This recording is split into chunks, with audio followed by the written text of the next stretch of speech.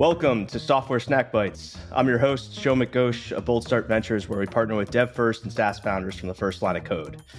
We're doing a slightly different episode today. And so while most episodes are actually a deep dive into a certain type of technology or area, this episode actually consists of a roundtable with some of my favorite folks to talk about new technologies with. So we will actually go kind of a little bit an inch, maybe a couple inches deep into areas, but we'll cover a lot of surface area, explaining many of the new technologies that I think everyone is thinking about and that's emerging today. So I'm joined by Mackenzie at Tapestry VC and Ian Livingstone, who's at Snyk currently. And I consider them my personal brain trust, and I'm excited to intro them to all of you here.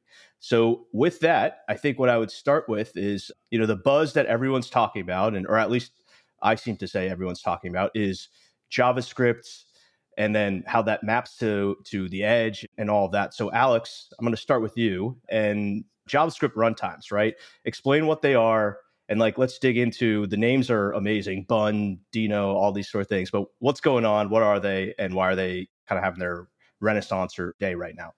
Yeah, firstly, Shyam, thanks for having me. This pod is kind of very circular because, Shyam, how I know you is the last time I was going to SF, I pinged Ian and said, who should I meet? And your name was literally the first name that came up. So Ian, thank you. And then Shyam, I'm hoping that flattery makes you go a little easy on me. I'm sending Ian gift cards, in the background here, Venmo requests, but I'm just here to connect the dots, I'm creating value. That's right. Wow. So, on runtimes, I generally kind of have a beef with the usage of the word runtime because it's one of those infamous words in software that's used in 50 different contexts, right? Very similar to serverless or edge computing. All you really need to know is that when you're writing software, think in JavaScript or Zig or, some obscure DSL, it goes through a series of stages that ultimately enable that software to be executed, right? And those collection of stages are what's frankly a bit erroneously referred to as a runtime. So in the case of a JavaScript runtime, it's a piece of software that receives some JavaScript, compiles that JavaScript, and then ultimately executes that JavaScript within a specific environment or runtime environment, i.e. the browser, or thanks to Node.js, the server. Now, the issue is where people typically trip up is, what is this runtime environment that you're talking about, right? I think the easiest example is if you look at something like a web browser like Chrome, and if you think about a website, within that website, you've got some JavaScript, right? And that JavaScript is surrounded and interacts with other components and elements of a website. So think of CSS or HTML. So your environment, the browser, will give that JavaScript a web API to actually interact with that HTML and CSS and kind of adapt it, right? Similarly, if you think about, my blog, mac.work, which might have, an occasional visitor or two, probably the two of you more often than anything else, occasionally people will click on that, they'll submit a form on that, right? Events will happen. And again, the browser will give my JavaScript a way to interact with those events. It's called the event loop, right? So all of these things are provided by the web browser to ultimately enable my JavaScript to execute successfully in the browser. Now, the buns and the dinos of the world, I think, again, the two of you have heard me go on at some length about why I'm excited about them. So I'm going to try to condense it. So firstly, I think these two technologies, they take some hard opinions. They stand for something. And I think if you were, at least as an investor, I think about it, able to plot degree of opinion and CAC, you would probably find that as degree of opinion increases, your CAC goes down to some point, right? And the reason being is you're just thought of for something. Often the issue I have with specific ideas is that they feel a little incremental, frankly. I don't think Dino or Bun feel this way at all. And then if I was to put my developer hat on and speak about what I love about these projects, firstly, it's that they actually adhere to web standards, right? How crazy is it when you go into Node and you're going to make a web request, and then all of a sudden you have to use their HTTP module, whereas when you're doing so in the browser, you use fetch. So all of a sudden, the whole benefit of JavaScript is that you write once, run it anywhere, except that's not even actually the case. when you're using Node and then when you're writing in the browser. Whereas when you're working with Deno or Bun, they allow you to use the fetch API, right? So they're adhering to web standards. And then there's this term that's getting thrown around a little bit now. It's kind of maybe have an issue with it too, but batteries included. Bun and Deno are. They come with a bunch of very small utilities that, I don't know, maybe on their own don't really matter that much, but one utility will delight another developer in one way, and another developer will be delighted by another utility. And the example that I give is when you're working with Node, you'll install something called nodemon, or often will. And what it does is each time you write code and you save it, it'll run that code then. So you're getting basically the most up-to-date version of that software. You have to install that. That's a third-party application. Whereas with Bun, it comes with a flag out of the box, -- watch, which allows you to have that same functionality. Is there like a latency component to it too? Or is it more of a latency in the sense of like, hey, you don't have to go searching through Stack Overflow or I guess now ChatGPT for like those specific things that you want to do because it has batteries included? Like, is that the benefit, or is there also like a speed benefit in the way that's been opinionated built? It's just typically when you start a new project with something like Node, there's just a handful of these libraries that you nearly install every time. So you install nodemon nearly every time.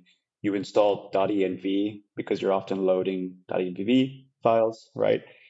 So instead of just doing that, these projects come with it out of the box, and they come out with it in a delightful way where it integrates naturally more natively than some third-party library would, right? So it's more the convenience. Got it. One of the things I would add in thinking about like Node specifically, I was around when Node started. I remember world pre-Node, like writing PHP, using PHP MyAdmin to build websites. And so I also remember when, Ryan Dahl, the creator of Node, came out and was like, okay, we're going to take the V8 engine, which runs in your browser. We're going to let it run the server. Now you can program on both. And it was like the North Star was write once, run anywhere. But in JavaScript. And the whole idea was like, well, now we have what we run on the front end can also run on the back end, and now we get sharing. But it was never quite the case. And I see these projects as just points of evolution on the same curve, which is the goal was always be able to write JavaScript basically anywhere and run it anywhere. And there's just these different evolutions of that get us further and further to having to that long-term North Star. And Node itself, in its own right or not, what ends up happening with like a language runtime is you have all this code that becomes dependent upon its APIs and its foundation, right? And so it becomes very difficult. In the same way it becomes very difficult for a large company like Salesforce, it becomes very difficult to actually iterate and innovate. You get the innovator's dilemma. Well, I have this massive ecosystem supporting, right? It's very hard to move that ecosystem to a new thing. Reinventing from the ground up is going to cause a ton of controversy. So it's always a lot easier to like go to the edge and build something new. And say, well, actually, we're going to leave that there. We're going to do something new for a new world that gets us closer to where we all want it to be and what the promise of Node was in the first place. And so I think it's like super exciting that this is happening. It is an interesting form of creative destruction. And if you look at Bun and Deno, like they're actually innovating in different ways. Like Bun's primary force has been on runtime improvements around memory usage and CPU performance, getting us away from the V8 engine. And Deno is the same way and was opinionated in a fundamentally different way than Bun was in terms of some of the choices. It was more about security, which was different than the performance angle that Bun took. So I'm like hyper excited about both of them. I think it's great. I'm very interested to see where this all ends up. And, in 5 years, will the average JavaScript developer be writing on a Node engine, or it'll be a Bun engine or a Deno engine or some other thing I don't even know exists yet? How do the frameworks, how do they differ from runtimes, right? Because we just talked a lot about runtimes, but then we got these frameworks and those, if anything, actually have more buzz than Bun. It's like Next.js, or before that was Gatsby, before that it was Blitz.js, there's Redwood, like all these sort of things, right? So like these .js's literally have me like, kind of pulling my hair out, trying to understand what the hell is going on, because a new one seems to pop up every single day. And then everyone seems to be like, on Twitter at least, be like, this is the best thing since sliced bread. Like, this is what we're all using, right? So explain what they are, and then also like kind of why Next.js seems to be the one that's popping off right now. So firstly, it doesn't help that the lines are increasingly blurring between what is a JavaScript framework and a runtime. Like that's half the issue, right? Is Bun and Deno come batteries included, and what maybe used to be provided by a framework is arguably provided by these runtimes too.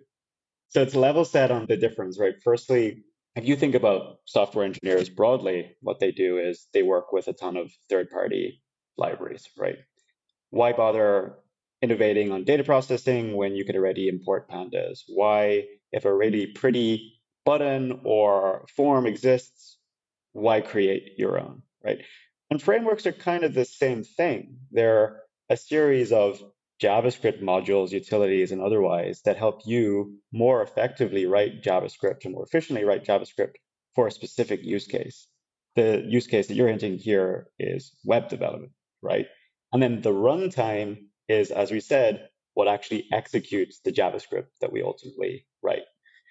In terms of Next.js, again, I mean, there are 100 different reasons, and I'm sure Ian will follow up with some too. But firstly, they make a bunch of strong decisions again, right? Like Next.js stands and especially initially stood for something, which was two things really. It was firstly, they're a full stack web application framework, right? I can write both my backend and my front end with Next.js. Again, the whole point is we're not having to context switch here between two different frameworks.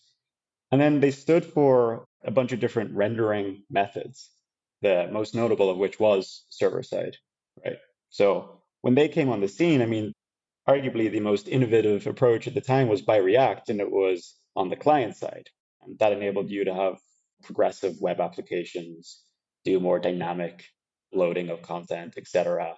And then Next came along, and what was interesting is that they said, yeah, cool, we're going to start doing server-side rendering. But funnily enough, PHP and Ruby on Rails, etc., were all doing server-side rendering. So Next came along and said, we're going to keep some of what we love about React. We like its component model. We like how it manages state. But then what we're also going to do is handle the server-side rendering. And what that gave folks is more efficient rendering because you were doing it on the server side. So again, your client didn't have to deal with that. It gave people a more consistent set of assets that they were delivering because you didn't, again, as a developer, have to think, will Alex render this content slightly different to how Ian does, right? And a bunch of other features. And then, I mean, ultimately, I just don't think we could ignore that Next.js and the team at Vercel have just executed sublimely, right? Like sometimes it is just down to that.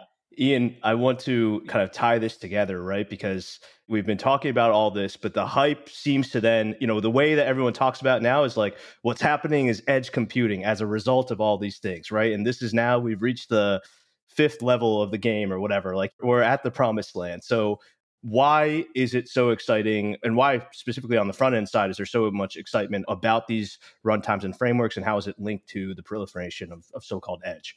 So I think the best way to answer this question is like, let's step back and think about what development was like and what using a web app was like in the year 1999, right?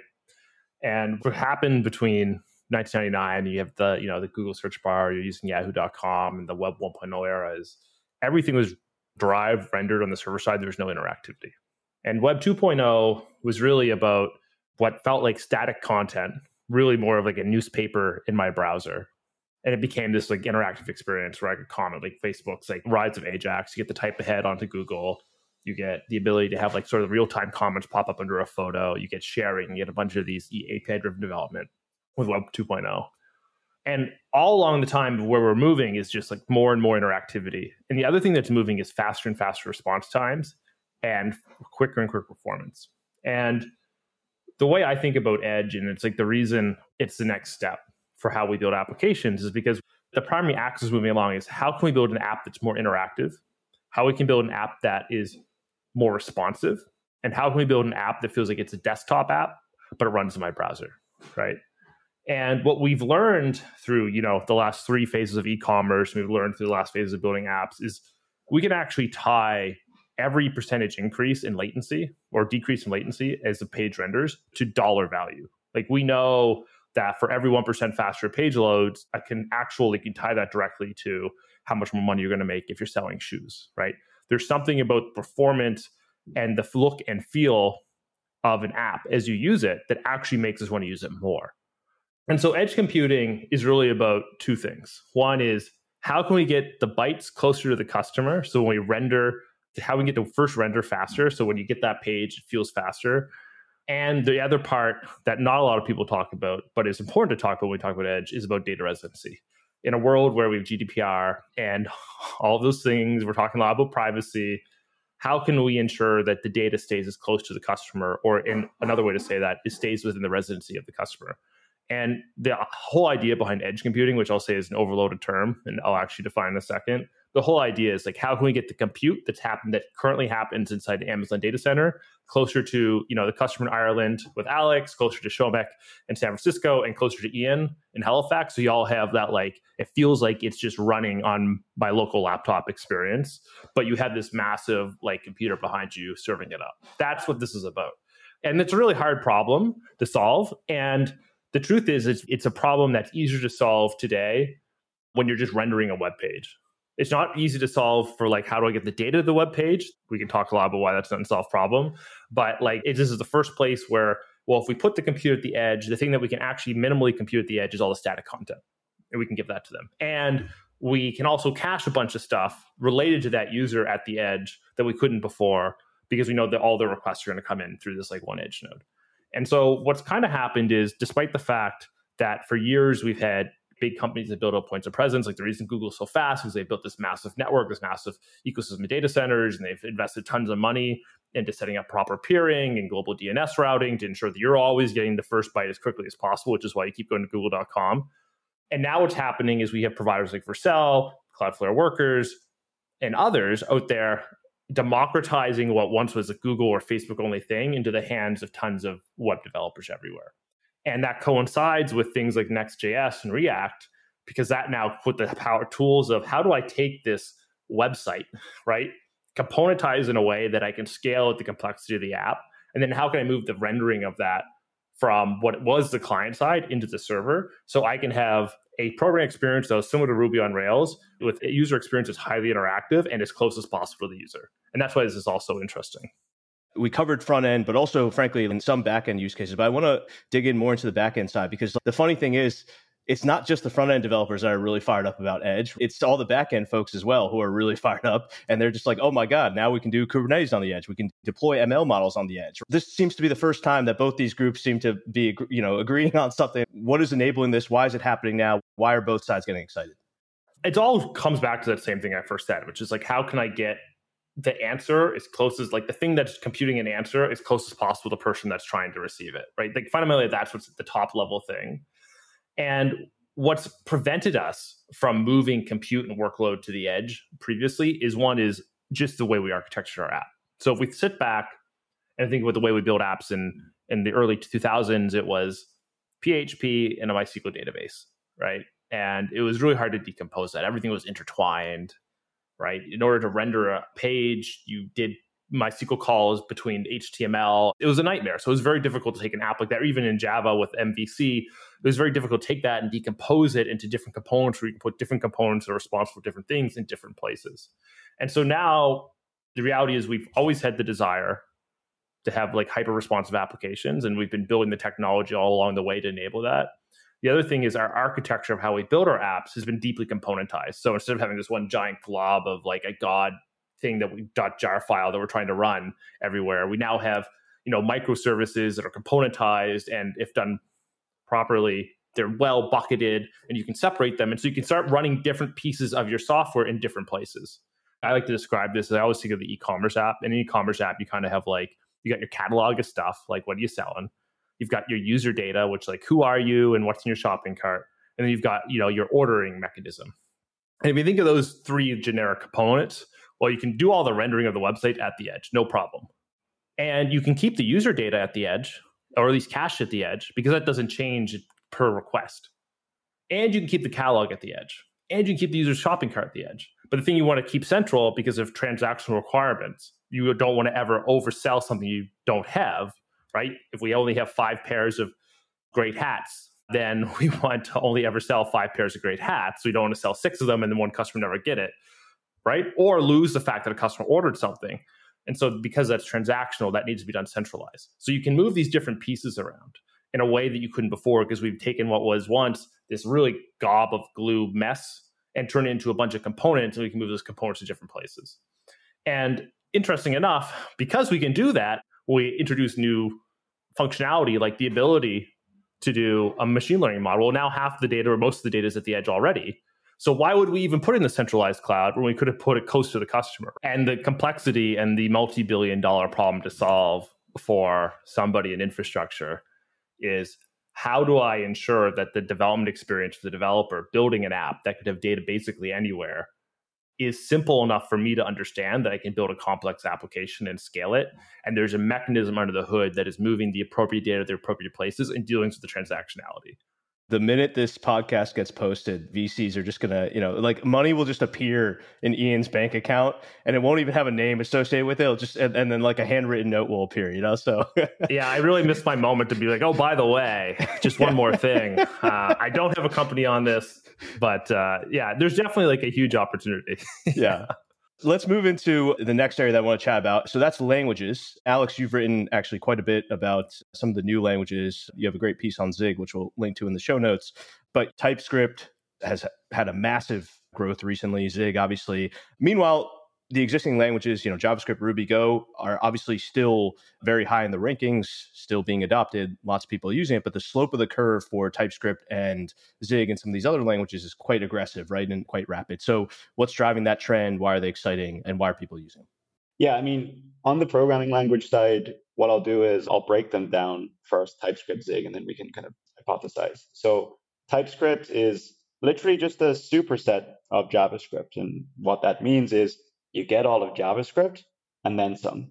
Really is just TypeScript's typing system. So when I create a variable, when I'm writing TypeScript, I have to state the type of the value of that variable. So if my variable is, podcast host, right? I have to say that value is type string and the string is Snyk. It's not type number. It's not type Boolean, right? You have to be explicit. The reason for that, twofold really is, firstly, it's just much easier for your coworkers to read your own code, and frankly, for you to read your own code yourself when you're more explicit, right? When you know what the various types are supposed to be within that code. And then also tooling actually gets augmented as a result of this explicitness. So all of a sudden, your IDE can do code completion a whole lot better. It can actually look for type errors. It can do error hinting better, right? Like you've augmented the IDE. Zig is a lot of things, and we could do an hour on Zig here, but it's at its core a very simple general purpose programming language that I do think will take on C over some period of time. You heard it here first. My favorite feature of Zig really is just its simplicity, though. You're probably seeing a theme here, but for context, in Zig, your code literally executes line by line. And that's, again, not very intuitive for people, or at least people that haven't spent a lot of time with JavaScript. But most programming languages, your code doesn't actually execute line by line. JavaScript has function hoisting, for example, which can do some really strange things when you're not expecting it. And then also Zig is a tiny language. It's like a 500-line PEG file, right? Tiny. And the reason being, the creators only wanted there to be one obvious way to do something in Zig, which again just improves readability. So there's this famous lore of Zig, which I wish they didn't really backtrack on, but they did. So anyway, where for a long time, there was only a while loop in Zig. There wasn't a for loop at all. And maybe that isn't like a mic drop moment, but it is for me. And the reason being that they were like, well, you can basically do everything you can do in a for loop with a while loop. So we're just going to keep the while loop. We're going to keep the language simple. If I'm hypothesizing on why I think there's been this resurgence, I think firstly, there's the investor hat on answer, which is like Next.js, as I said earlier, kind of showed you that if you own the language, there's a ton of value capture downstream. There's CI/CD, there's analytics, there's storage. Microsoft, maybe that's what they're doing with TypeScript, is like, well, guess what? We were losing that battle maybe on the Python side with JetBrains. So instead, let's build TypeScript and let's make that most native to VS Code, right? There's strategic reasons to own a language. Google's doing the same with Dart. And then from a developer perspective, I don't know. Like you look at a lot of technologies like Nix is another great example where they feel like overnight successes, but they're not actually. And the curve will tell you they are, right? The curve will look like that slope as you described, Snyk. But really what's happened there is all the documentation's finally been written. The tooling's been built. The language servers have been built. The third-party libraries have actually been built. Like Zig is pretty bare at the moment, right? So I think ultimately what it is that eventually these languages also actually become viable and plausible and usable, frankly. By the way, one thing I'll add is so funny story about for loops. When I was taking my first intro to programming class, I didn't know what a for loop was, and so I literally thought it meant for loops.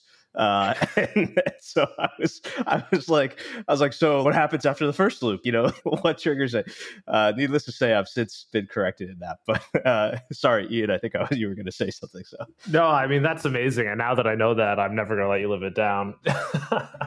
Yeah, I think one thing I'll add is it's important to think about languages are full of trade-offs. There's a trade-off like JavaScript versus TypeScript. There's a trade-off like types.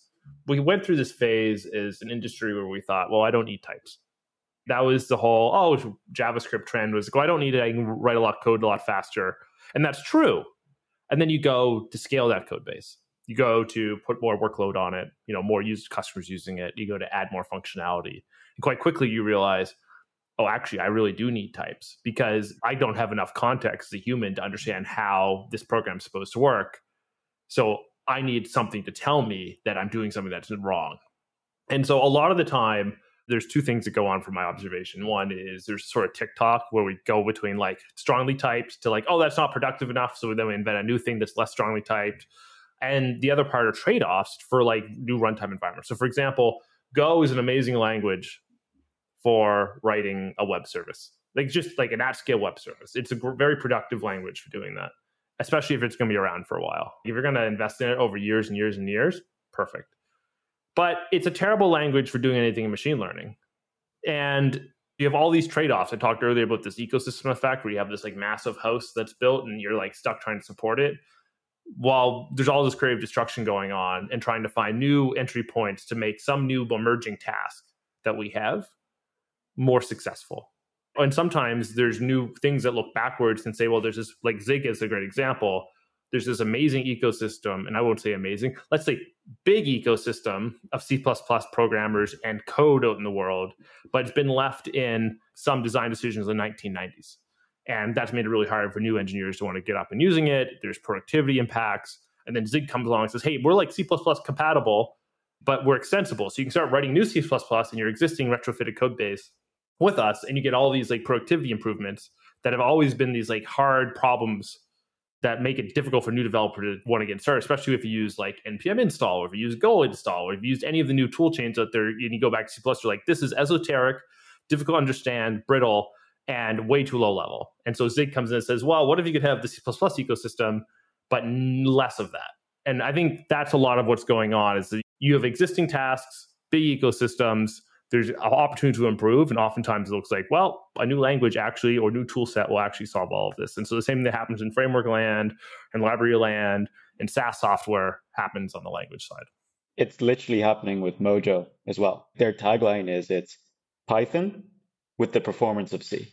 The Python ecosystem is already there specifically for machine learning. Let's not reinvent the wheel. Let's just take two great entities. It's a fascinating area, and frankly, one that might warrant actually even a full podcast on itself, just because a lot of the concepts there, I think we could dig much deeper into. But one of the things I want to move into is actually observability. And I think what's interesting now is there's, again, this big movement for new tools. Obviously, some of it is cost related, right? But others are related to now there's kind of standards that have come in place, or frankly, old technology, like we'll talk about eBPF, but that has now somehow had a resurgence into being a new technology, which I'm not quite sure how it happened or what caused it. But, Ian, let's start off with you. Like, kind of, what is eBPF? Why is, the stuff that's happening around open telemetry important? And how are these being used to improve observability? So I think we have to have a history lesson again, which is we go back 10 or 15 years or 20 years when we think about what did it look like to get data about how my app was performing in production. Dude, this is like hardcore history for programming. Like if we only had drinks while we were doing this would be perfect. I mean, I've always wanted to be Dan Carlin. Like if I have my fallback position, it's podcast host of like a hardcore history type show. You want to learn about Rome? I've got you covered.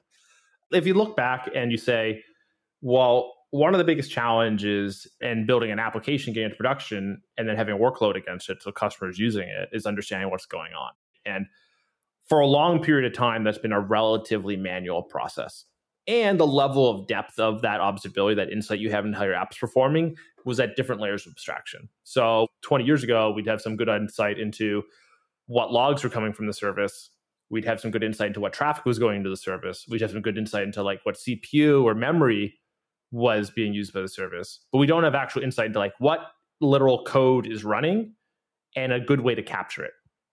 Scroll ahead 10 years and we have libraries enable us to do those things. We had like metrics and timers and traces. But all of that stuff then went to some proprietary API. If you're using Datadog, we're using the Datadog library. You're using Prometheus captures, it's all Prometheus stuff. And there is this fractured ecosystem where basically once you made a bet on who your telemetry provider was going to be that you're going to use for observability, you were very much locked into their ecosystem. And open telemetry is really interesting. EBPF is really interesting because they're kind of two of the same things. eBPF is trying to sell us the idea of auto instrumentation. It's the idea that I don't have to instrument my app. I can have this thing that runs as a part of the kernel capture traffic and things that are going on inside the app by unresolving symbols and looking at the syscalls to capture telemetry, which it then sends to an open telemetry service and then basically puts it all back together to try and give us a picture without the developer having to do anything. And so the promise of eBPF and open telemetry together is the idea that, well, as a developer, I don't have to instrument anymore, or I don't have to instrument to the same degree. I get more things for free out of the box, and I get more insight, and I can switch my providers. That's what's going on. And obviously, there's a lot of strategic things of different partners and different providers in the ecosystem being pro or not, as all of these open standardization things are driven mostly by industry and driven by how do I retain or gain market share. But long-term, the value prop is eBPF is this way to basically program probes in the kernel to listen to events that are happening at syscall level, that observe what's going on inside a process. Those can be network events. Those can be like a call to read a file or whatever. And the ability to, like, once it reads that state, send that state someplace for some other process to pick up and then forward someplace else. And that's where OpenTelemetry comes in, where the place is being forwarded to follows a protocol like OpenTelemetry.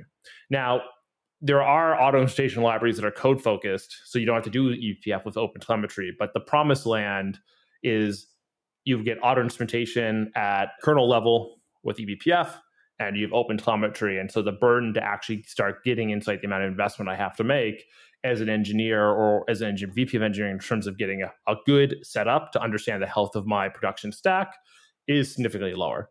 Now, there's other interesting use cases of eBPF, like there's a lot of discussion around runtime security use cases of how could I use eBPF to potentially stop attacks or detect out of policy violations. Those things are still, I would say, largely science fiction, but interesting. But certainly the most interesting use case of eBPF today is being able to capture data that you couldn't capture before and capture data in a more performant way we couldn't capture before because it's happening at a lower level in a more optimized part of the stack.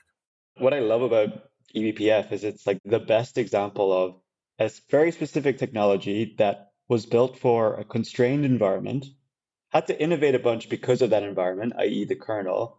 And then because of those innovations it made, e.g. the eBPF compiler, all of a sudden there were all these other use cases, e.g. actually doing runtime security because of the innovation made due to those constraints, right? Like we have that with V8 and JavaScript. Same example. Or I don't know, the Slinky was a stabilization spring before it became the thing that you push downstairs. Constraints breed some pretty exciting innovation. That may be the first time I've seen Slinky and observability tied together, but Alex, that's pretty good. I'll give you an award for that.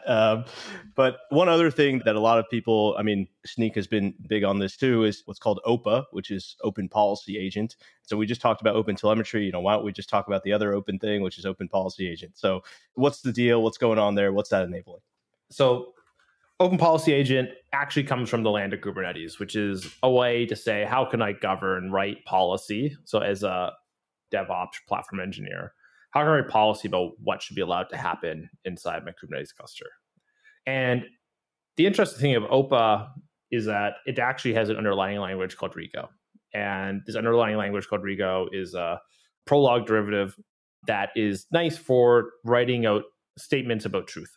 I can write a rule and I can write all the things that have to be true for that rule to be true, which is a good way for me to want to express policy. So if in order for Snyk to have access to a process or Snyk to have for HTTP traffic to some ways, it has to have, a certain header on it. It has to be on a certain port. It has to be from a certain ingress point, right?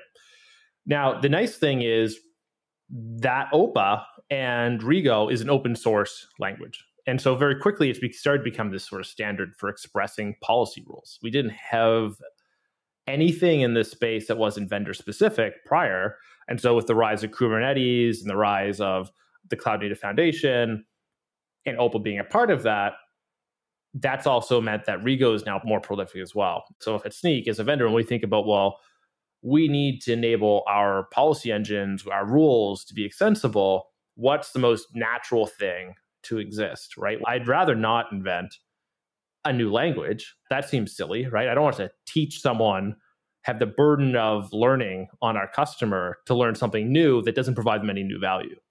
So for Snyk, we've started to completely standardize a lot of our policy on top of Rego because, our customer base already understands it and there's no learning curve really for those that understand it. And more importantly, there's tons of resources in the world to support these folks. We're going to move into the topic of encryption. So this is going to be a fun one because, Alex, I'm going to start with you. But the best part about this is Ian actually co-founded Cape Privacy. And so literally like anything you say that is wrong, Ian will know immediately. And so I kind of like putting you in the hot seat. But one thing I know is you wrote about secure enclaves. I know you do your research very well. And so dive into those. And then Ian, if he gets anything wrong, you can call Alex out. Shamik, I'm just mad because you literally stole my joke. Yeah, I've been pretty obsessed with Andrew Trask's idea or phrasing for some time, which is this idea of getting to a point where we can pip install the world's data. Think about how exciting that is, right? Like if we literally had a data set of the world, think of the models we could train, think of the solutions we could build, think of the personalization, etc. But obviously to do that and to do that at scale, we need to work with that data safely. We need to ensure anonymity. There's a bunch of constraints that make that very difficult. So I went down this rabbit hole of, asking myself what technologies need to exist to make this happen, right? Differential privacy, federated learning, etc. Obviously, we have ways to protect data at rest. We have ways to protect data in transit, TLS, etc.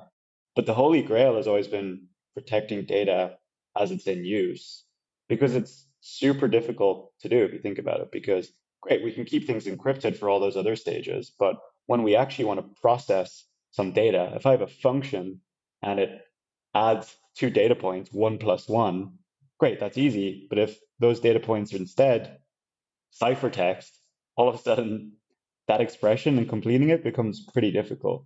That took me down the rabbit hole of secure enclaves. I looked at a number of other methods, right? Homomorphic encryption and all its various derivatives, which I'd actually love to get Ian's perspective on. I don't think I ever asked you. But ultimately, I was led to secure enclaves because what secure enclaves ultimately enables you to do is you do still decrypt this data. You just do so in a secure environment that is isolated from a bunch of malicious threats and constrained too, right? So all of a sudden, this environment doesn't have internet access. It doesn't have persistent storage. It's constrained. It doesn't have shell access.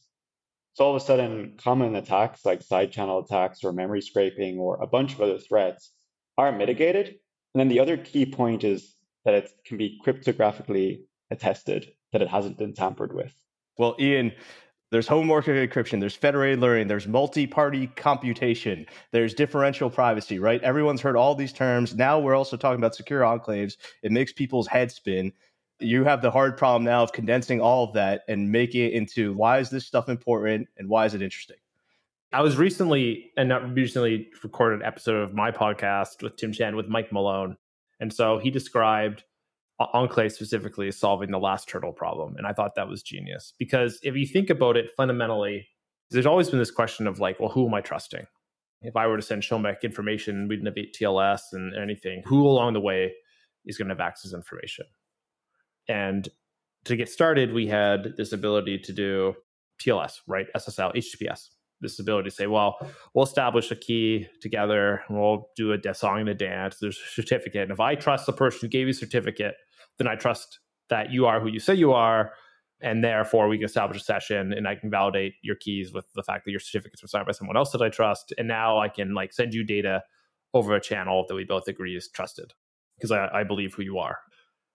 What we've never had is an ability to trust the thing that's doing the computation. right? So we can trust that where it's going, that the data as it's passing over the network is encrypted. But as soon as it gets to the other side of the network, it's unencrypted inside that computer. And what enclaves really give us is an ability to attest two things. One, what is that computer on the other side? And what's the environment? What's it allowed to do? So we can say, am I talking to an Intel enclave? Am I talking to a Nitro enclave? Now we can test that cryptographically, because etched into, in the case of Intel enclaves, etched into the wafer, like the literal circuitry of the enclave, is an encryption key that only Intel has access to, right? In the case of a Nitro enclave, well, the Nitro enclave is established and encrypted using a key that only Amazon has access to. And so if we're now able to answer a question of, well, who am I fundamentally trusting? And that wasn't possible before. And the second thing that's very interesting is our ability to then say, well, what code's running in that thing? So if I trust the code running in it and I trust who's running in it, then I can trust that sending my data from my place, whether it's a picture of my eyeball or the password to my bank account, over to this enclave. If I know what code's running in it and I know who is it fundamentally has the encryption key to decrypt it, then I know who I'm trusting, and I can send it over the wire and say, okay, I know what's going to happen to it with decent probability, low risk. And so that's the fundamental innovation of enclaves. In the case of a secure enclave in the context of cloud computing, it solves this fundamental problem where I don't have to necessarily trust the person I'm buying software from to be secure if I trust the code that's running in the enclave and I trust who's providing the enclave. And that changes the risk equation for what data a customer may be willing to provide to a cloud service. And so that's the massive business opportunity. When it comes to these other sort of techniques that you mentioned, differential privacy, homomorphic encryption, what there really are is a way for dealing with the trust equation. And some of them deal with it by removing data effectively. So differential privacy is a great example. Let's say I have a data set of pictures of eyeballs. And I don't want it to be possible for me to pick out Shomek's eyeball. But I don't want to lose the unique data that Shomek's eyeball provides that data set. And so basically what you're doing is you're saying, we're going to try and keep the information in the data set cohesive, but we're going to try to remove the uniqueness from it by adding noise, random data, basically. So in the purposes of using it for machine learning, I can say, well, I can still create a model that's valuable, and from a data distribution standpoint, still provides the value the same undifferentiated data set would have given me, the plain text data set would have given me.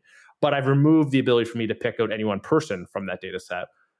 And so that's one way. So that's one way you deal with the trust equation. Because I wouldn't necessarily trust, in Canada we have Lawton's drugs. I wouldn't necessarily trust Lawton's drugs to have a picture of my eyeball or a section of my eyeball. I don't know what they do with it, but they can definitely have some unique information from it to help us train, a diabetic retinopathy model. When it comes to things like homomorphic encryption is totally very similar to secure enclaves. It's a how can I compute on encrypted data problem. It is 100% a hard math problem. And in order for it to work, we will have to invent and are inventing new mathematic models and processes to enable us to do it. And basically the way homomorphic encryption works is if you encrypt something and you encrypt something else, if they're both encrypted homomorphically, it means that you can perform operations on the encrypted data. And at the end, when you decrypt the data, it'll give you the right answer. But in order to do that, it's very complicated. There's other ones like multi-party computation, which have trade-offs, but are basically doing the same thing. So in homomorphic encryption, you have what is a hard math problem. In multi-party computation, the fundamental problem there is, well, you're not relying on inventing mathematical techniques such that every time you compute it, at the end of it, you can unravel it and you have the right answer. You're using the network to basically make trade-offs. So you're having multiple people have little parts of the answer, and then you use the coordination of computing something across these little parts, and you constantly add random noise as those computations go on to basically try and manage how much information anyone at any one time has, so that at the end, when you bring all the parts back together, you have the right answer. And so these are all different methodologies we're basically trying to establish and deal with, how do I protect myself or whatever data I have from someone else getting a hold of whatever it is that they think they're getting a hold of? How do we enable us to actually bring those things together in a trust model that makes that everyone can sit back and say, you know what, this is reasonable to us. We accept the downside risk here because the high probability of that occurring is so low that it's a reasonable trade-off for me, and the upside to this is good. That was quite the masterclass, and I think I think couldn't have asked for a better rundown on that. So let's move into the topic du jour that everyone, of course, is talking about, and I kept this for last so that for anybody who's listened to the whole podcast so far, like now you finally get the questions that you had answered about AI. And this is obviously what everyone's kind of thinking about and talking about. So I think the first question, and Alex, I'll ask you this. We've heard a lot about LLMs, but then you have AutoGPT, LangChain, Baby AGI, all these things coming out that are these so-called autonomous agents. And so what's the difference between what people are currently doing with LLMs and then what agents could bring about in the future? Yeah, so LLMs like GPT, Claude, Bard, etc., are the core component of these agents, but then these agents also have some other features that make them agentic, so to speak. So the three are they can plan, they have memory, and then they can also access tools. And I think the best way to kind of walk through these examples is through a real query that you could give something like engineer GPT right now, right? So imagine we said something like, create a multiplayer game with a JavaScript backend. Within that game, I want the 4 players to be my 4 closest friends. And then what I want you to do with the front end is I want you to write the HTML, the CSS, and then can you please use, and you always have to say please, right? I don't know if you guys fit in that category, but I most definitely do. Can you please use something like Three.js, a library like Three.js? We'll break down the 3 different stages here. So on the planning side, you kind of even heard me do it in the example, right? I inserted commas and full stops. And effectively, that's what the model is doing too. It's breaking up that large query into a series of subqueries or subtasks. To say, for example, again, the first one is create a game. So it starts doing that with the JavaScript backend. Maybe it generates some code as part of this planning process. And then the other key part of this planning process is that these agents can be instructed to self-critique themselves. So say, for example, it generates this JavaScript backend. Maybe the self-critique is this the most performant JavaScript backend that you can create? And if the model says, no, it's not, then the model is told, well, make it more performant. And the next time you generate code, make sure to do the same again, right? So the model is like improving as a result of this planning. Secondly, in the query, I said, hey, include my 4 closest friends. Like maybe GPT is trained on that, but I'd like to think it doesn't know who I am, nor does it know who these folks are. So the way that we give these models kind of external memory is through these vector stores or vector databases, right? So all of a sudden, these agents can query these external memory banks, so to speak, and actually leverage that data as context. So all of a sudden, maybe I do have stored who my 4 closest friends are, or some proxy for that measure. And then finally, I included the Three.js library. And what the tool use is that you could, say, for example, use external tools, like external APIs. So I can make something like a request. I can fetch the documentation of Three.js. And I can make sure that then the code I'm generating is the most up-to-date Three.js code, because for what it's worth, as a side note, that Three.js changes every second day. It's kind of a pain. So all of a sudden, we've got this agentic behavior as a result of these 3 steps. I think one of the interesting questions is how do we govern these things? And so a question Snyk has asked me multiple times is like, how do we know what's going on? How do we know what these agents are doing and why they're doing it? And how do we know what works? And I have a multi-part answer. And I would first say is like, we actually do have the tools to understand and observe what these agents are doing, right? We talked earlier about APM, OpenTelemetry. Well, OpenTelemetry, if you plug OpenTelemetry in a piece of code that's agentic, it's going to track all the HTTP calls and all the decisions that are going on a code level. And so you really have to sit back and say, well, explain for who and what parts need to be explained. So I can tell you today that the output of the LLM was X. We then use that output to go into this other thing, and then the output of that was this thing, the output was that. So we understand that layer. What we don't understand is why the model generates the answer it does. If I prompt it with, tell me about the 23,000 different ways that I could slice an orange, I can't explain exactly why the model generated the answer it did. I can tell you structurally, architecturally, why the model has that properties, why transformers have these properties, and why prompting results in these interesting properties. But I can't tell you why that model specifically generated that answer. We just can't do that today. Except to say that the model has been trained with a certain set of weights. And those weights are the result of millions of passes, forward and backward passes of training, as a result of feeding data sets into the model over and over and over again, and then wrapping that with some very interesting layers to create the properties that we see today. So I would say one is we actually do have a good understanding in the abstract. We do have an ability to track what the answers of these models are. And we do have a capacity to understand where the data is coming from. But I can't tell you exactly why this specific version of this model generates this specific answer. And I certainly can't compare two models without ad infinitum comparison of all possible prompts I put into it and comparing all possible answers as to what the difference between model A and model B will be. Because it is actually what we're doing in training these models is we're taking, basically doing a lossy compression of a huge amount of data, putting it into a matrix, and then extracting that from said matrix based on some parameters that we give it. And so we can't explain specifically why this set of numbers in this giant matrix are going to result in some answer.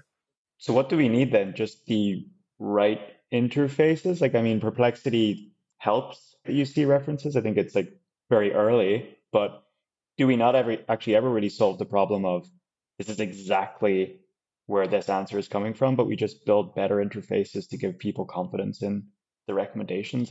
So there's this question of determinism in models. And so at some level, this is the world of data science, right? Which is the model adapts and tries effectively, and through the training process, we try to create generalizations. And so you can say, as a part of the pairs, for the training pairs, you can say input X should result in output Y, and output Y is like a tuple of here's the answer and here's the source.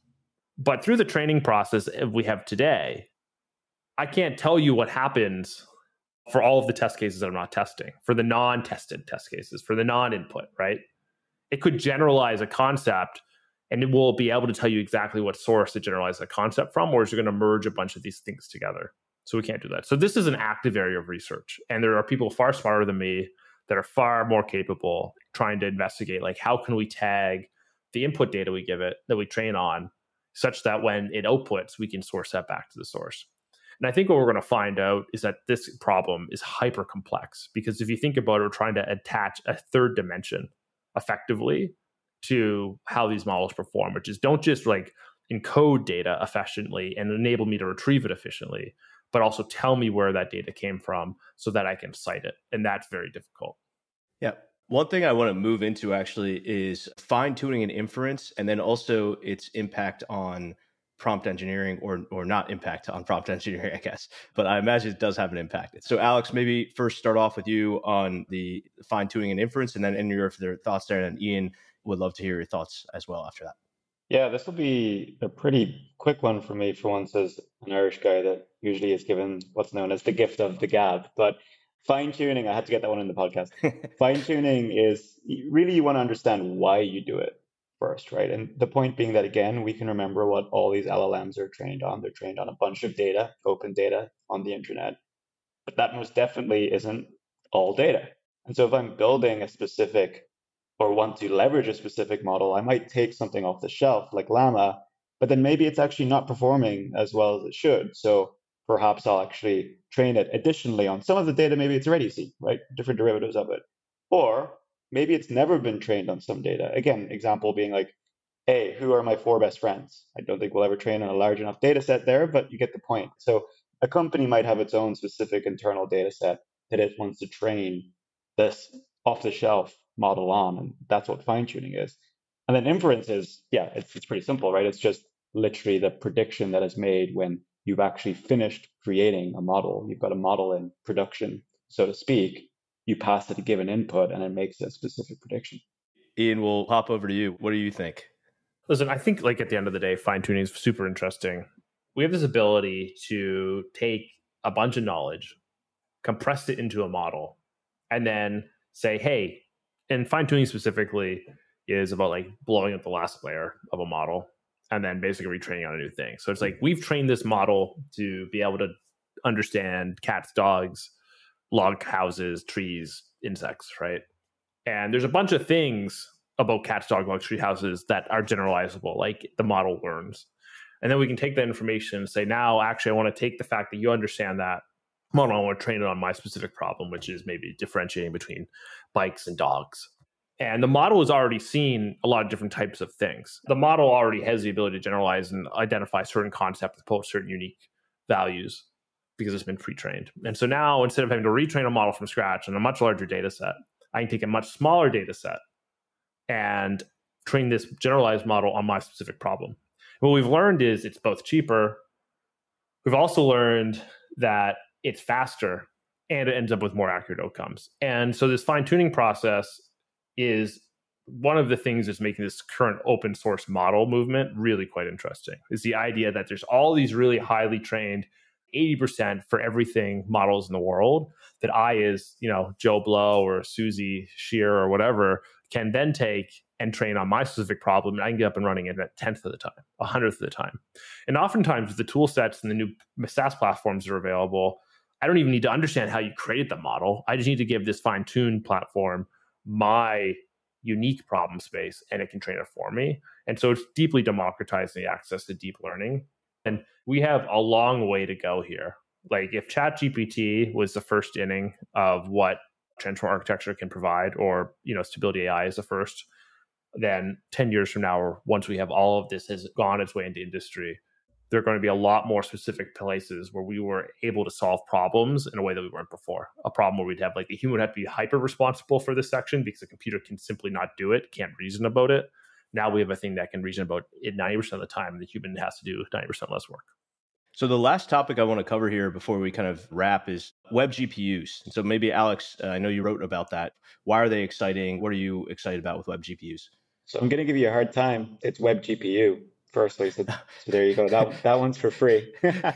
I mean, yeah, web GPU is a web API, right? We discussed these earlier, that the browser gives you a set of specific APIs that enable you to do specific things. And in this case, it's a modern web API to work with your underlying GPU on your machine. Now, we've had this for a while. We've had, I think, WebGL since 2011, 10 or so. But the issue with WebGL is it was created, it's web graphics language, right? It was created specifically for using GPUs for that graphics use case, right? The graphics pipeline, rendering graphics on your browser screen, specifically within the canvas element, right? But what some pretty enterprising people did, or at least the apocryphal story goes as far as NVIDIA is concerned, is that they started to think that, well, wait a second, if all graphics is, or a big part of graphics is, coordinates that we then color and shade, et cetera, through this pipeline, they're vectors, right? They're points in space. And what else are vectors? What we use in machine learning, right? Weights and biases. So all of a sudden, they were able to repurpose these GPUs through the graphics pipeline. So they treated this machine learning data as coordinates to end up doing the same thing, right? To run it through the computer graphics pipeline.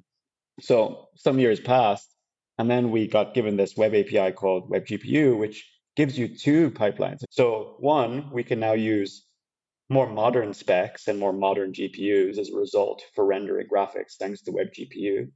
Amazing.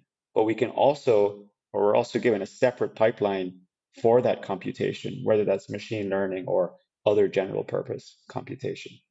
We covered so much in this episode. It's frankly amazing. And the breadth of knowledge and expertise here is awesome. This is why I love talking with you guys. I would say out of all the things we covered and everything we discussed, maybe Ian, I'll start with you. What's one thing that maybe we didn't address that you're like, oh man, this is exciting and I would love to chat about it?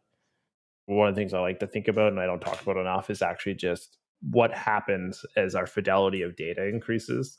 So I often think, what have we really been doing for the last 30 years of computing, 40, 50 years, is taking a bunch of things about the world and figuring out how to describe them in a way that a computer understands so we can compute on them. And LLMs, machine learning, deep learning, all this stuff with images, just a new way for us to take a whole data set of stuff that we could previously not compute on very well and make it more computable. But what's the end gap? Where do we end up? Where and how do we get there? And so in our industry, I often think about security, and security is very much a data problem, which is ultimately what you're trying to do in security is you're trying to model the world of stuff that could go wrong, and you're trying to prevent those things from going wrong. You're trying to get ahead of that. And today it's hyper reactive because we're not deep into the workflow. So what happens is we have like higher fidelity understandings of the world around us. And what does that mean? That is a very theoretical, but I also think it's like ultimately I just come back to every time. It's like there's probably two things that are true about computing. One is we want more interactive experiences that feel more like we're living them, a lived experience. We're spending less time. They move at the speed of thought. And two is we're constantly increasing, trying to increase our ability to describe the world around us and computing and present that in a way that truly assists us in doing what we want to do every day. Alex, what would that be for you? What did we not discuss that you're excited about? If you check on my blog, firstly, mac.works, and if you /Pokemon_yellow, you'll see that I was doing a lot of thinking about what it would take to effectively kill Unity. Like what happens there? And I do think, to be honest, it'll more so be a case of death by 1,000 cuts, right? Like Unity might do it to itself, so to speak. But that resulted in me picking up this open source engine called Godot. And anyway, I built, spoiler alert, Pokemon Yellow in Godot, picked up GDScript, which is like their scripting language, which kind of resembles Python. And it was honestly the most fun I've ever had programming. Like I had never done any game dev before, which is I think quite rare for programmers. It is the most fun way to write code because everything is interactive. Everything has a state, everything has physics applied to it, everything has relativity to one another. But anyway, it got me thinking, and I do think in gaming, and I'm a pretty big gamer, that there's this kind of rise of indie, so to speak. Like if you look at business models now, like Xbox with Xbox Game Pass, like people aren't talking about that enough, but Xbox has basically created Netflix for gaming. I've been a PlayStation guy all my life, and I picked up the latest Xbox, so I was like, this is cool. This is literally the dream. And as a result now, I'm actually playing a ton of these indie games that are built by studios with 2, 3, 4 people because I'm not forking out £60 each time to buy a new game, which would then just mean I would buy the latest iteration of FIFA. So there's that. I think the browser is going to unlock indie gaming like we can't even appreciate really yet. Like mobile did that to some degree, but wait till browser gaming becomes more of a thing thanks to web GPU, etc. Because I mean, ultimately, the best distribution mechanism is the URL. And if gaming meets URLs, I think it's going to spread like wildfire. And then, I mean, look, the obvious point is these generative models are giving us a way to produce gaming assets, think sprite sheets, in seconds. Like when I built that Pokemon game, I drew pixel by pixel in a tool called Piskel, the sprite sheet for Ash Ketchum. It took me many hours. Like I remember my girlfriend coming in like hours later as she had been at her full day, and she's like, "Are you still drawing that thing?" So I think people are going to be able to, as 2 or 3 developers, build games that are hits like Among Us, right? But do it more often. The point being that Godot is increasingly the engine of choice for these indie developers. This is not a podcast where we badmouth FIFA. So still, everyone go out and buy FIFA because it's an amazing game. But I'm very excited for the indie developers that are going to be doing FIFA in space or something like that, because that would still be fun to play too. But, thanks again, guys, Ian and Alex, for just spending the time and talking through all of these. I think people can find you. I'll link to your Twitters and your personal blogs and your podcasts so that everyone can see it. But I am an avid follower of Ian's podcast and Alex's blog. And so I highly recommend everyone else to subscribe, listen, and read them regularly because the insights that they've shared here are getting shared through the content that they're producing. Thanks again, guys. Really appreciate the time. Thank you so much. It was a pleasure. Thank you, man.